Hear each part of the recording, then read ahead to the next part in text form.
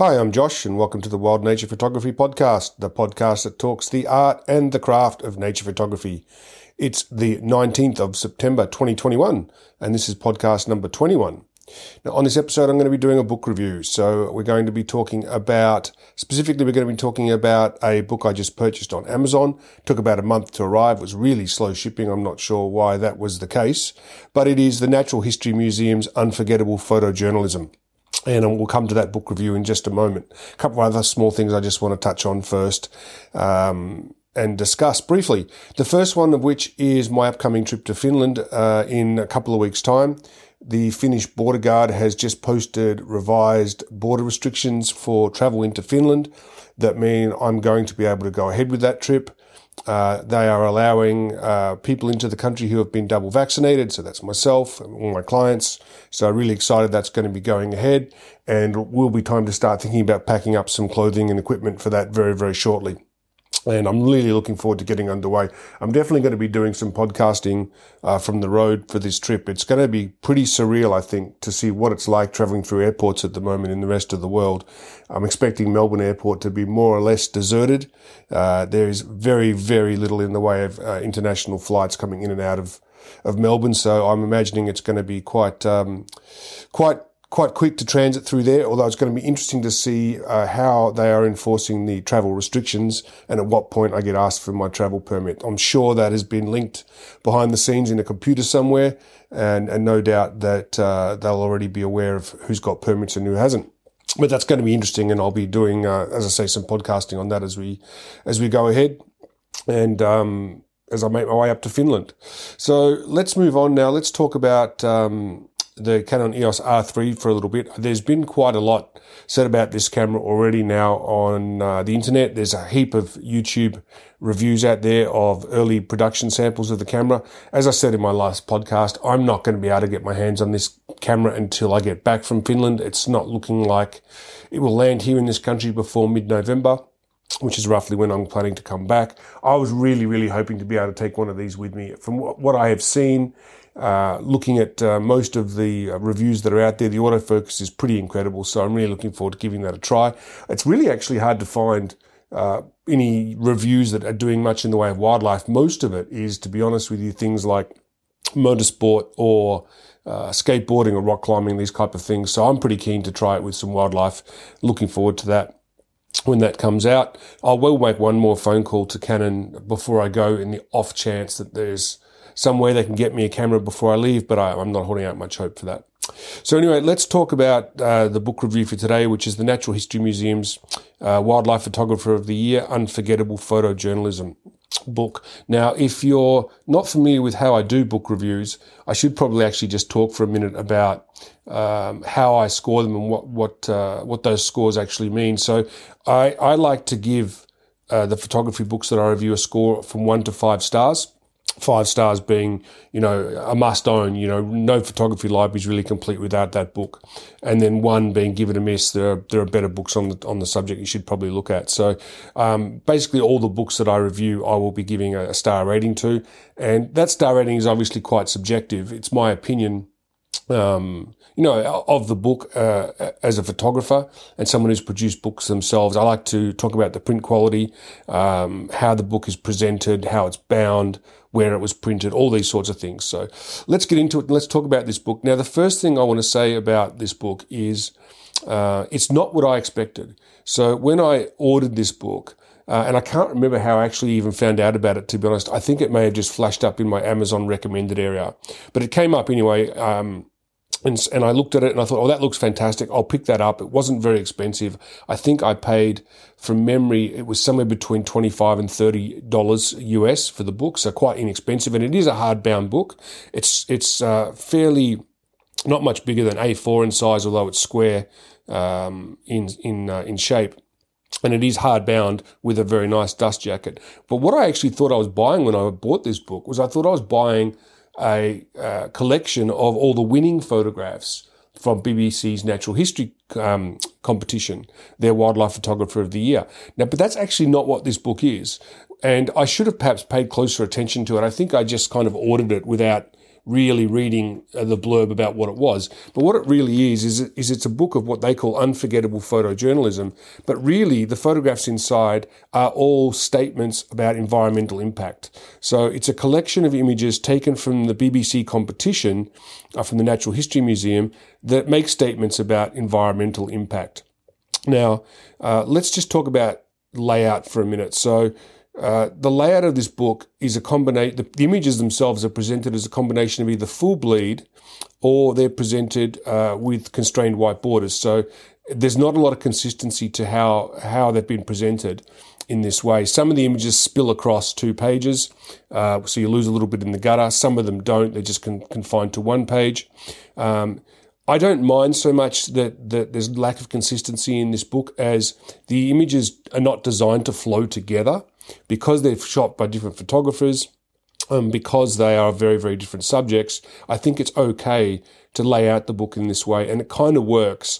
I mean, it never feels, the book feels very broken up as a result of this, because you're looking at, you go from one page where an image is constrained with a white border to the next page where it's constrained but then spills over into a second page, and then over the page again, and I've got a full bleed image that runs right off the page. So, as I said, no consistency there, but it's okay because this is really a collection of photographs, not a book that's been produced by one photographer.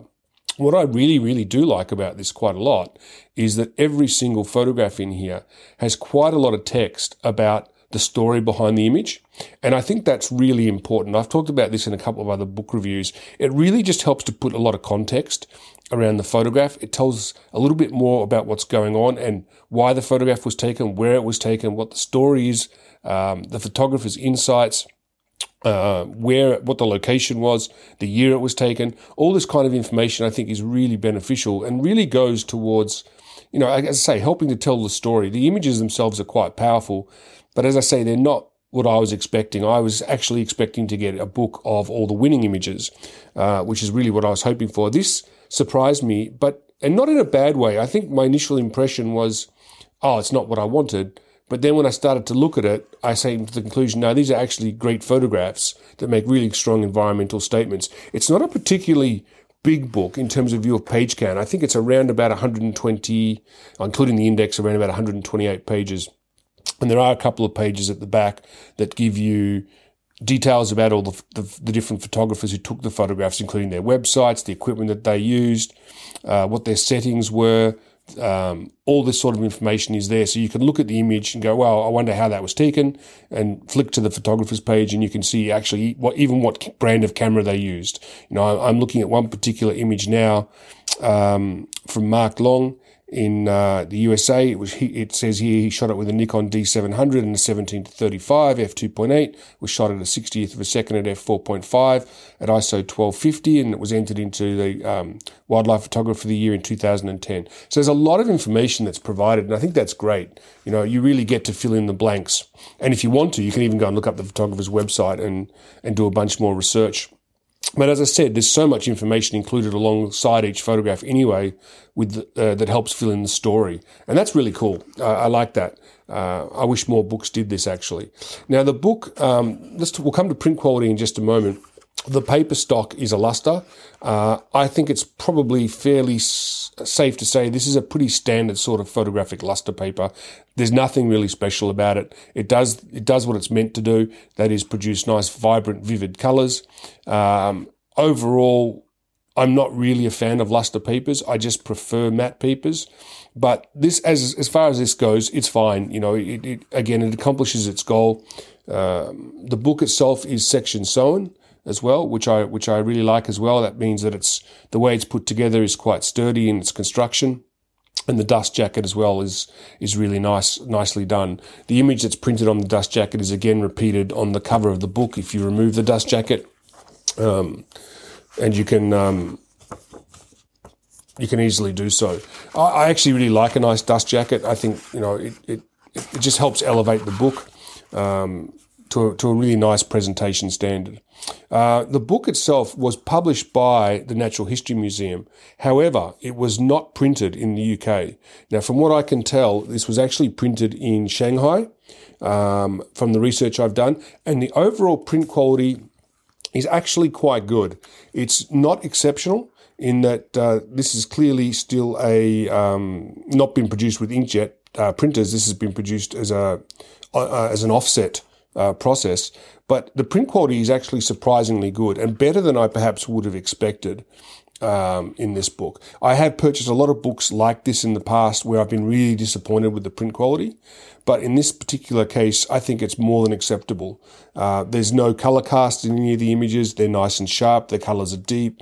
There really isn't anything in the way of muddy colors in most of the photographs, so that they look quite good, and they definitely look like photographs.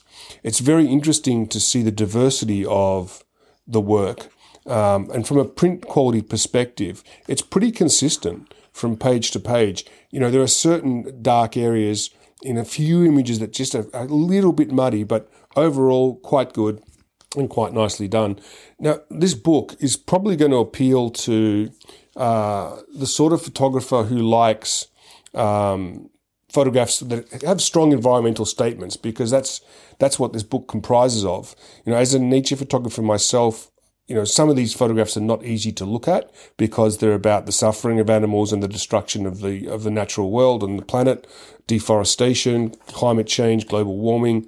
All those sorts of things are touched on in the photographs in this book. So I wouldn't say that the photographs in this book are easily absorbed. I think the safest thing to say about them is that they are strong statements, and that not everyone is going to like or appreciate these statements. This is not the type of book I think you would leave on a coffee table for someone to pick up and flip through.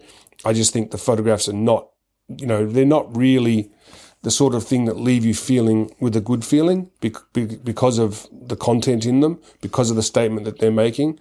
So I think this is a book that will appeal to somebody who feels that these things are very important to be documented and shared, and really wants to have this in their collection. So it's kind of a hard one to score, this book, because I think it's an important book in that it's a collection of very strong photographs, as I say, about environmental vandalism in many ways.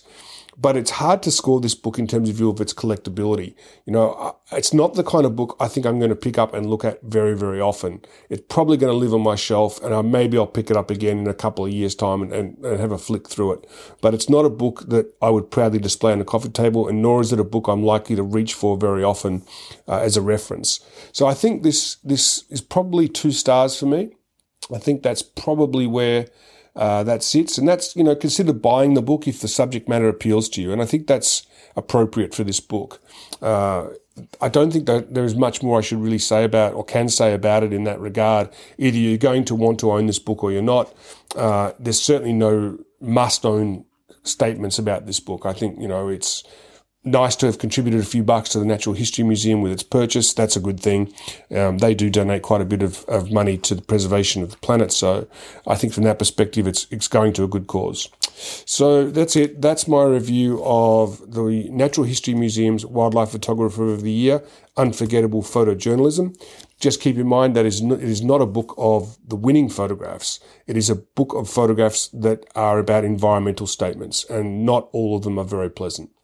But there you go. I hope everybody's staying safe and well out there at the moment. The situation from a COVID perspective here in Melbourne hasn't really changed since my last podcast, so we won't go into any more detail on that. We'll wrap it up there for today. I'm Josh. This has been the Wild Nature Photography Podcast, 19th September 2021. Look forward to seeing you out in the field.